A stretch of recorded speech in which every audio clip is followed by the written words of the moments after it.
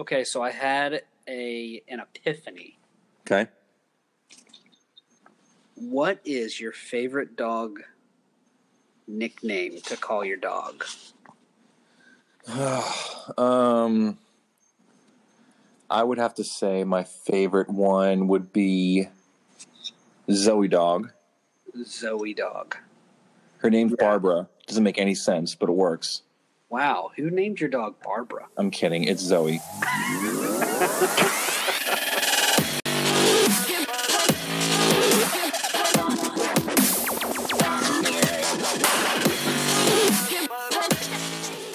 Hey, welcome to the podcast, Alex.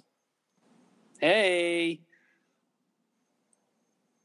Thanks. That was a lot. I appreciate it. You could have said my name or anything, but you chose that, and I appreciate that. Oh, hey, Greg. Hey, this is a long time coming, but I'm excited for this because, frankly, no one else wants to hear me talk. So why not record it and then send it out to other people? I think that's genius. I'm on the other side. I think people really love me and want to hear my voice, but no one ever listens to me. So there you go. There's so much in that. Okay, so first podcast, I think here's what we should talk about. Well, let's give an idea here. We've had a lot of conversations about a lot of different things. Some of them we can publish, some of them we can't. We could try. Yeah. We try. But then finally we're like, hey, let's just do this. Let's talk about this. And it just so happens that at this point of our lives, there's a little thing going on. Some know it as the coronavirus, COVID-19, right? I think it's the proper name, COVID-19. Yeah, I think that's what. And that's the what? I think that's what they're calling it. That's what they're calling it. And we suddenly have like a lot of time on our hands. We really do. Yeah, a lot of time. So why not talk about this? I feel like we have some opinions. We have some things. And it'd be cool maybe even in the future podcasts, we could have some people call in and they could talk to us about it. We could see how that goes. Get crazy. Wow. What I'm really interested in, this is something I've been talking to people about,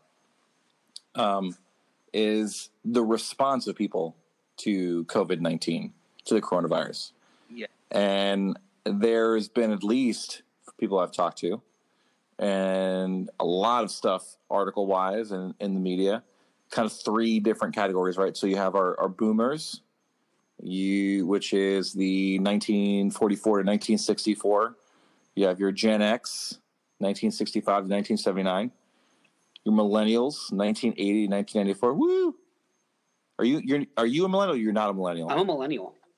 You are? Okay. I am. Okay. So we may be a little lopsided in our opinions, but it's probably because we're right. And then you have Generation Z, which is 1995 to 2015.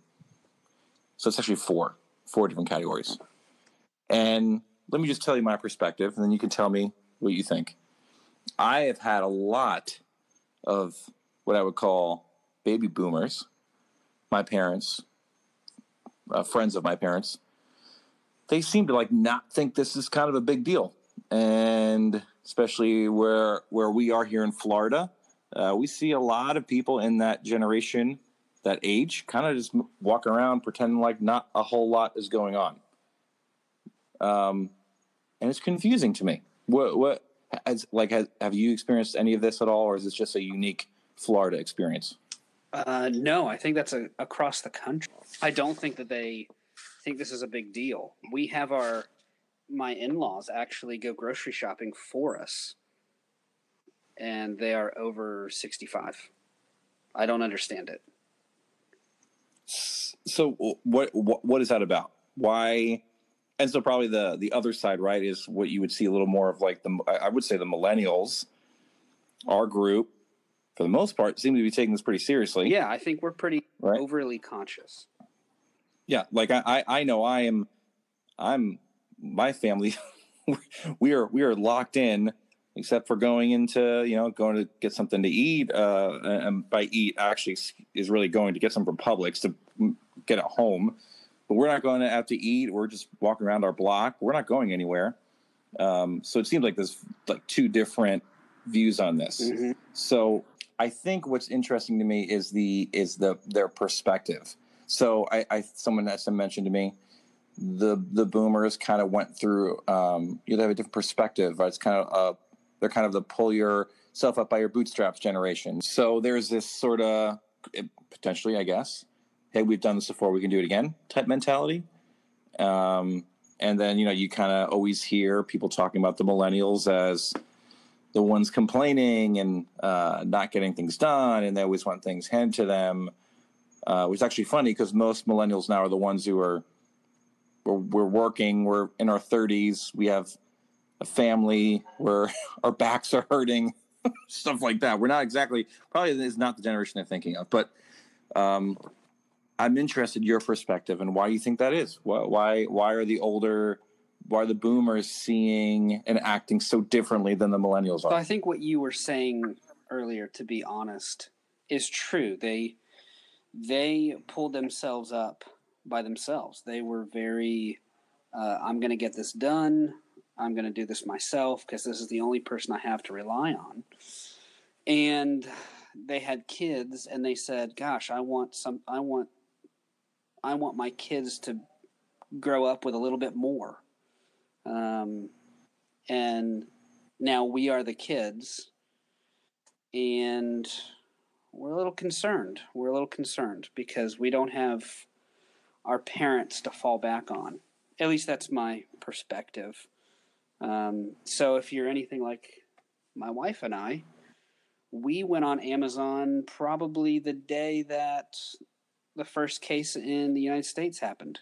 And we have, I'm sorry to say, but we have at least 2 big packs of toilet paper from Amazon, which we've never ordered any groceries from Amazon before in our life.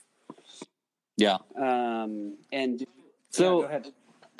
Question about that, and this I think kind of ties into it too, as far as the way we're responding. So again, boomers, not many that I know are out there buying rolls of, an abundance of toilet paper. No, they're not. Just don't see it, right? But that's something that it seems like maybe we would say Generation X, if we want to keep on using these categories, and millennials are doing. What is happening in us, in our age groups, that we're like, holy crap, get the toilet paper, that the boomers aren't doing or seeing or reacting the same way? Why do you think that? We are the ones that invented social media. And so I once had a friend that, so he's friends with Tim Kellers. He's a big pastor in New York who tweets and has a lot of followers. And he once tweeted from Tim Keller's Twitter account something like, "God loves you." Well, I could say that, and I'd get like 1 like. And my friend tweeted this under Tim Keller's name, and he got 200,000 likes. So it just goes to show you that we usually follow the most important people, maybe not important, but the most known people. And so we usually follow trends on social media more than the boomers. So you can, if somebody says we need toilet paper, and then somebody says, "Oh my gosh, toilet paper is running out," and then somebody else says toilet paper is running out, and then you get somebody famous going, "The corona's coming." Well, then we're gonna freak out. We just freak out. That's what we do. Yeah, so it's like the herd mentality. Yes. Interesting. Yeah, I think that's true, and it's funny. I remember having a moment where we were sitting there thinking about, well, do we need to get more toilet paper? And I had to stop and go, well, okay, well, why am I doing that? Why is the toilet paper the thing that I'm thinking of? Shouldn't there be some other things? And we want to get more vitamin D or officer. Yeah. So, and it's funny because I actually read an article, and I can't remember where it was, so I can't give good credit, but it was talking about the psychological desire for control in times of chaos, right? So, do you know what's behind or underneath control in everybody? It's been studied.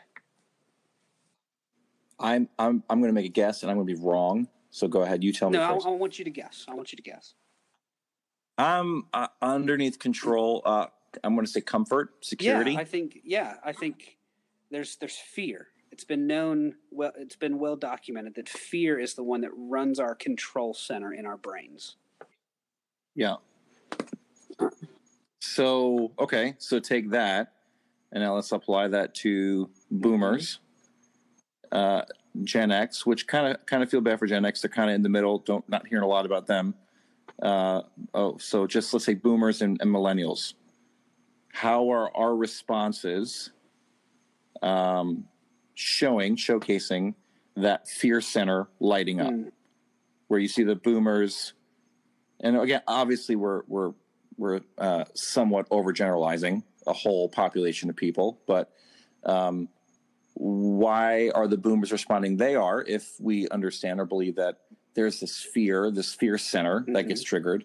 Why are they responding that way to fear, and why are millennials responding that way? I feel bad. I totally feel like I'm interviewing you at this point, but you can ask me a question. So I do have a funny response to that. Not very funny, but like it's just comical because I think it's true. The boomers I'll take it. aren't fearful at all because they've already stocked up on this stuff, and they've been stocked up for months at a time because they were worried about their grandchildren needing a cookie or I think they're hoarders in general. So they already had their stuff. Maybe that's just my take. Maybe I'm just making a really terrible assumption there, but well, I mean, whether it's a terrible or not, it's an assumption. That's what we my mother-in-law grew up kind of poor. She's above 60, and one time in her life, their family ran out of toilet paper, and she told herself she was never going to run out of toilet paper ever again. True story. Well, when we move into our new house, Gigi is her name. She doesn't help us move in, but she brings two trash bags full of toilet paper as a gift of welcome to the neighborhood. And maybe that's like cash there. So maybe interesting. I'm just using that example to generalize the boomers, but I think it's kind of true. Yeah. No, I think there's some validity to it. So I'm thinking about the boomers, thinking about Generation X, and then and millennials. And then you think about I know you have a young one, obviously not being affected by this too much as far as cognitively, but then I have my kids who are 9 and 6, and our whole normal has been turned upside down, right? So now we're doing virtual school, and they're home all day long, and we're figuring out new patterns. We're figuring out all this different stuff. Patterns meaning, what the heck do I do? Yeah, exactly, right? It throughout the day, literally, just pragmatically, what am I going to do next? I can't imagine. But the interesting thing is, and going back to control and fear, the question will come up: Mom, Dad, why are we doing this? What is this? What is the virus? Why are we so scared? What am I going to get it? And you're really having to walk through and explain to a little human being who doesn't officially get it, and try to give them some sort of comfort, like we were talking about, so that they don't become extremely fearful, but having some sort of real take on the situation, and knowing that what we're doing by quarantining or practicing social distancing, which is the buzzword right now, is, while not necessarily having as much to do with us as it is really helping other people who can't really help themselves, meaning the people who are older or more in that high risk group. So it's been interesting having to talk to them about it and watching them kind of deal with their fear center being triggered. Yeah, I think kids, we don't give them as much credit as we ought to, but they notice everything that's going around. They notice your tensity, your wife's tensity, your all's mood, even before you tell them about things. Yeah. So, what would you, because I know that you kind of, with what you do, you get to speak to, I believe, some children and probably some parents too. What would you do if you had someone come in who asked the question of, how do I talk to my kid about something that I'm completely petrified of myself? My fear center is being completely triggered. I feel out of control.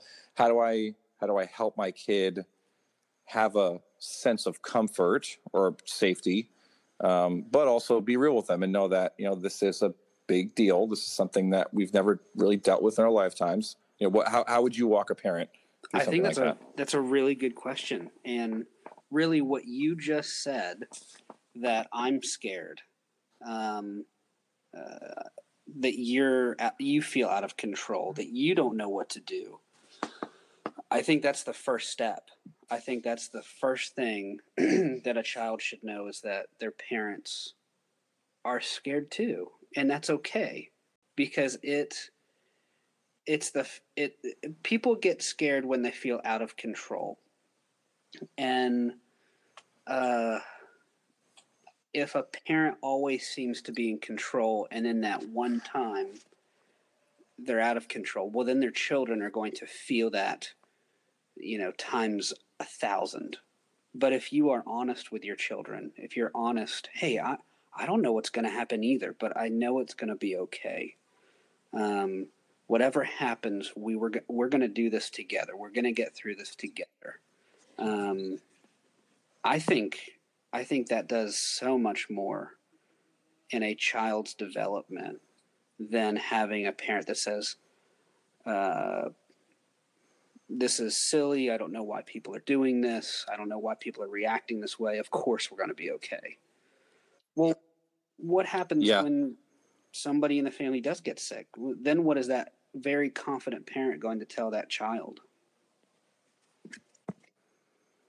Yeah, that's a great point, because if you sort of set a baseline with your children of not allowing them kind of to come into some of the uncertainties of life, like you said, once they do come, and they will, they almost don't have the tools to really figure it out, walk through it, and their little world can be thrown into chaos. So that's a good point. What would you say to someone else who doesn't have kids? They're single. They're sitting in their apartment, their house, and they're dealing with this in many ways alone. In our extremely over-connected through social media, but also extremely lonely existence that sometimes we live. Right?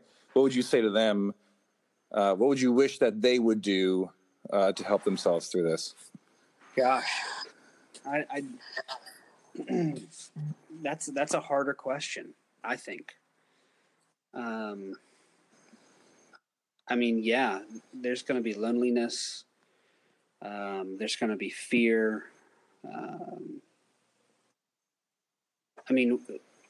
We were never supposed to be this alone.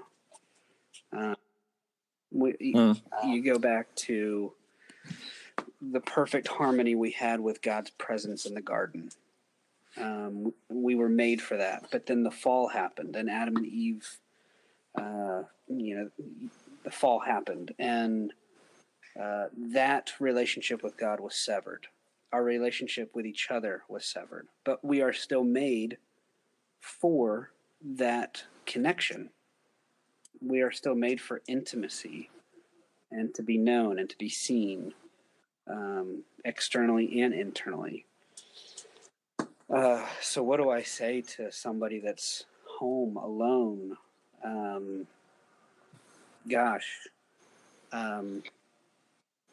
I've told clients of mine, you may have to Facebook chat, you may have to Skype more than you ever have, even if you're an introvert. You'll need to do that more than ever. Yeah.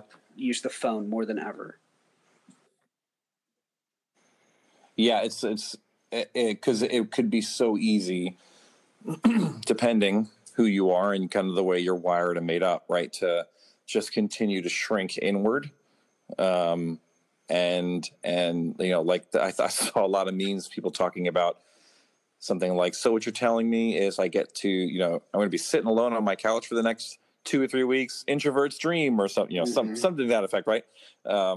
But I think you and I know that there is an end of that sort of novelty, and at the end of that is loneliness, and that's something that you have to work against. So what's interesting in all of this too, and we kind of have a background in this, is kind of the church world, right? So churches are completely displaced. So you can't go to a church building right now. You can't go to a Sunday morning service, and churches are having to completely rethink what it means to be basically the church. So they're having online services, small groups or communities of people who would group together and meet once or a week or so. Can't do it anymore. Social distancing.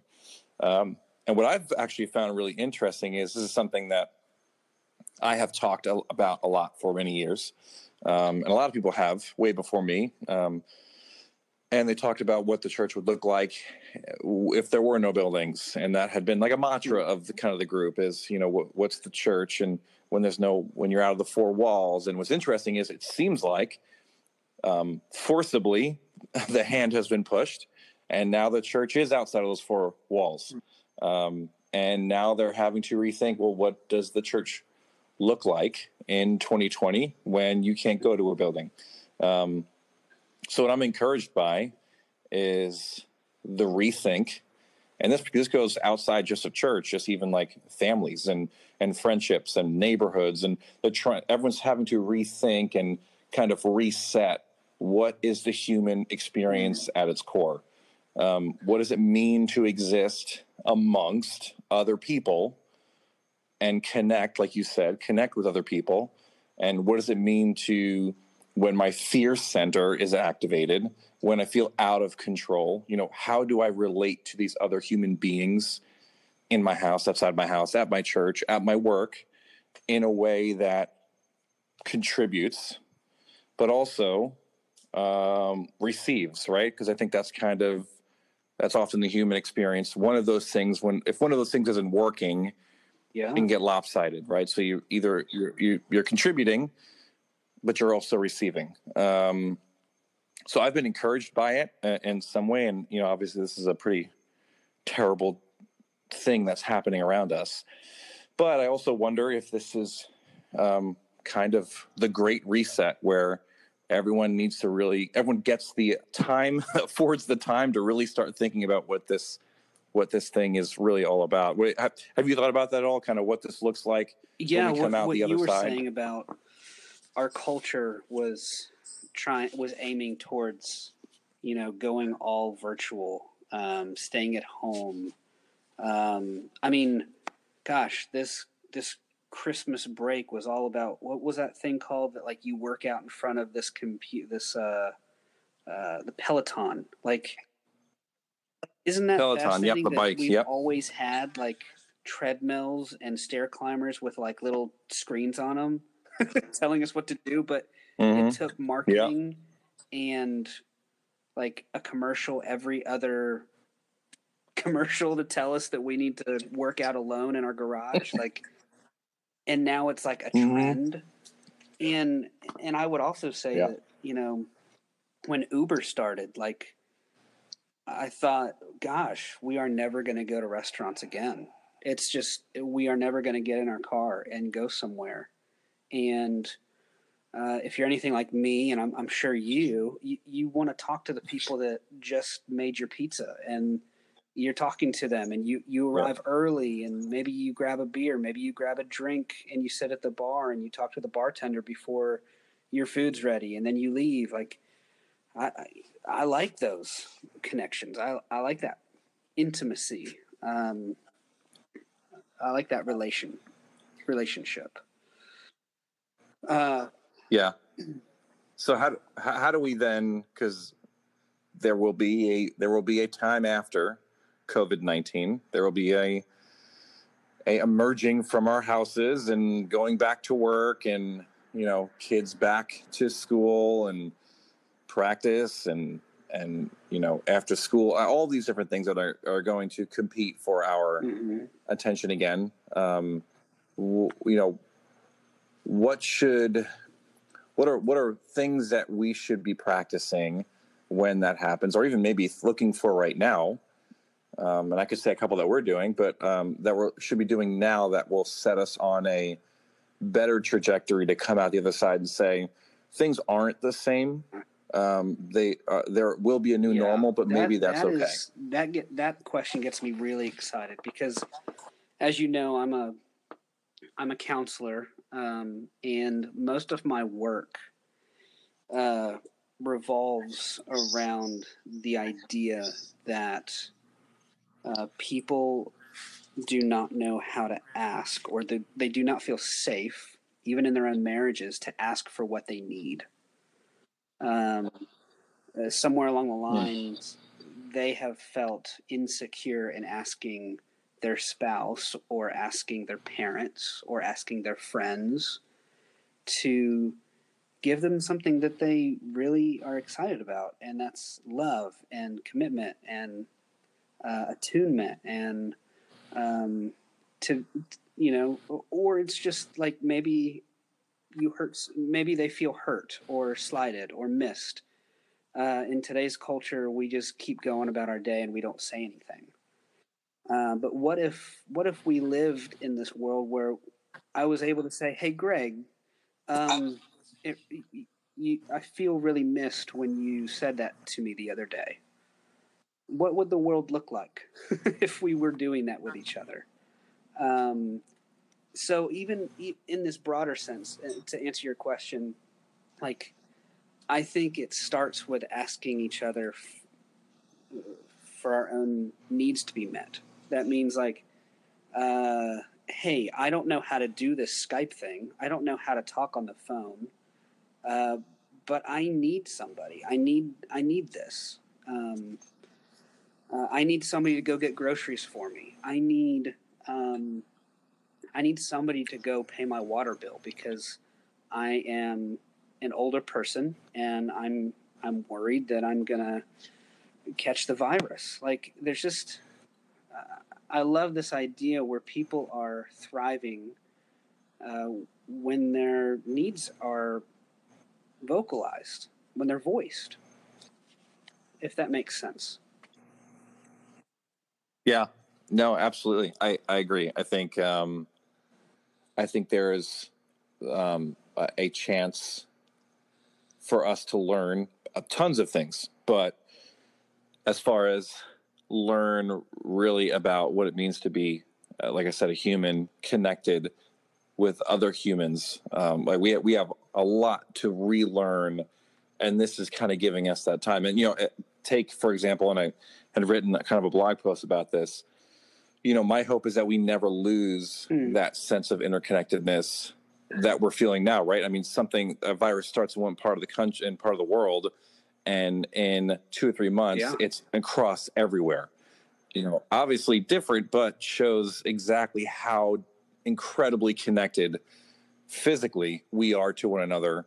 And in some way, the reverse would be how powerful we can be when we're actually connected together. And I think that's kind of the beautiful picture that can come out of it. And there's going to be a lot of hard work. There's going to be a lot of fear, like you said. It's going to be a lot of people feeling not in control. And if we can do the things you just said, which is say when we need and receive that help, but also contribute, then we could be coming out of this different people, and probably in the best ways too. Yeah. I'll write that down somewhere. Maybe you'll blog about it tomorrow. Who knows? I have plenty of time. I can tell you that much. So, well, cool. This was actually a lot better than I thought it would be from my perspective, because that's all that matters. But any last thoughts before we head out here? I don't. I really don't. Like stay classy, nothing like that. I know we went into this podcast thinking this could be a little goofy, but it turned into actually something serious and good. And yeah, I blame you for asking part. me serious questions. That's fair enough. Well, on that note, stay classy. See ya.